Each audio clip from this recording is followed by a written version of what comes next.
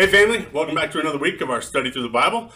We are on to a kind of unique letter in the New Testament. It's the book of Philemon, and it's written by Paul, but this one's a personal letter. You know, we've had letters written to leaders in the church about how to lead and do things there. We've had several books written to entire congregations, you know, the Corinthians, Galatians, all those, you know, he's writing to this broad group. But Philemon, he's writing to one person, and it's very personal. He's not instructing him on what to do as a leader in the church, although he was one. This is a personal matter that he writes to Philemon about, but it's also intended to be shared because there's so much good stuff we can learn from this short little book. He writes this about the same time he writes Colossians, which is where Philemon lived, so he sends this along, writes it 60 to 61 AD, somewhere in there while he's in prison, and sends it along the same time that he sends the book of Colossians to them. And Philemon's a leader in that church, and the church met in his home, is what a lot of people think. And like I said, it's addressed to Philemon, but it's really intended for all the members of the church to get some wisdom from, to see some things from, to be shared with the rest of them.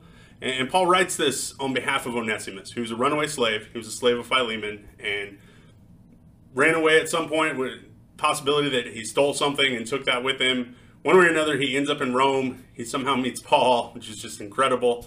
And he comes to know Jesus, and so he's no longer just this runaway slave. He's now a brother in Christ, and that's what Paul writes to Philemon about, that this change has happened, that Onesimus is not the same, and he's sending Onesimus back to come and deal with what happened. And so, really cool book. Paul expresses his appreciation for Philemon, and then he appeals for Onesimus and gives him some assurance that whatever debt might be owed, Paul will take care of it. He will take it upon himself. So, very much a book about reconciliation, equality, and forgiveness. Interestingly, although it's very much about forgiveness, you can't miss that. It never uses that word, never uses that phrase throughout the whole book. The name Onesimus means useful.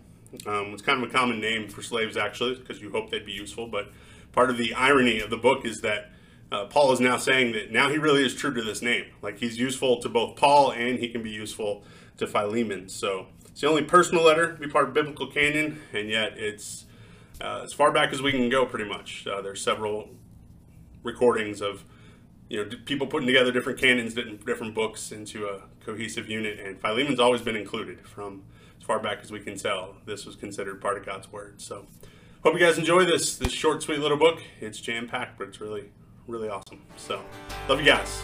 See you soon.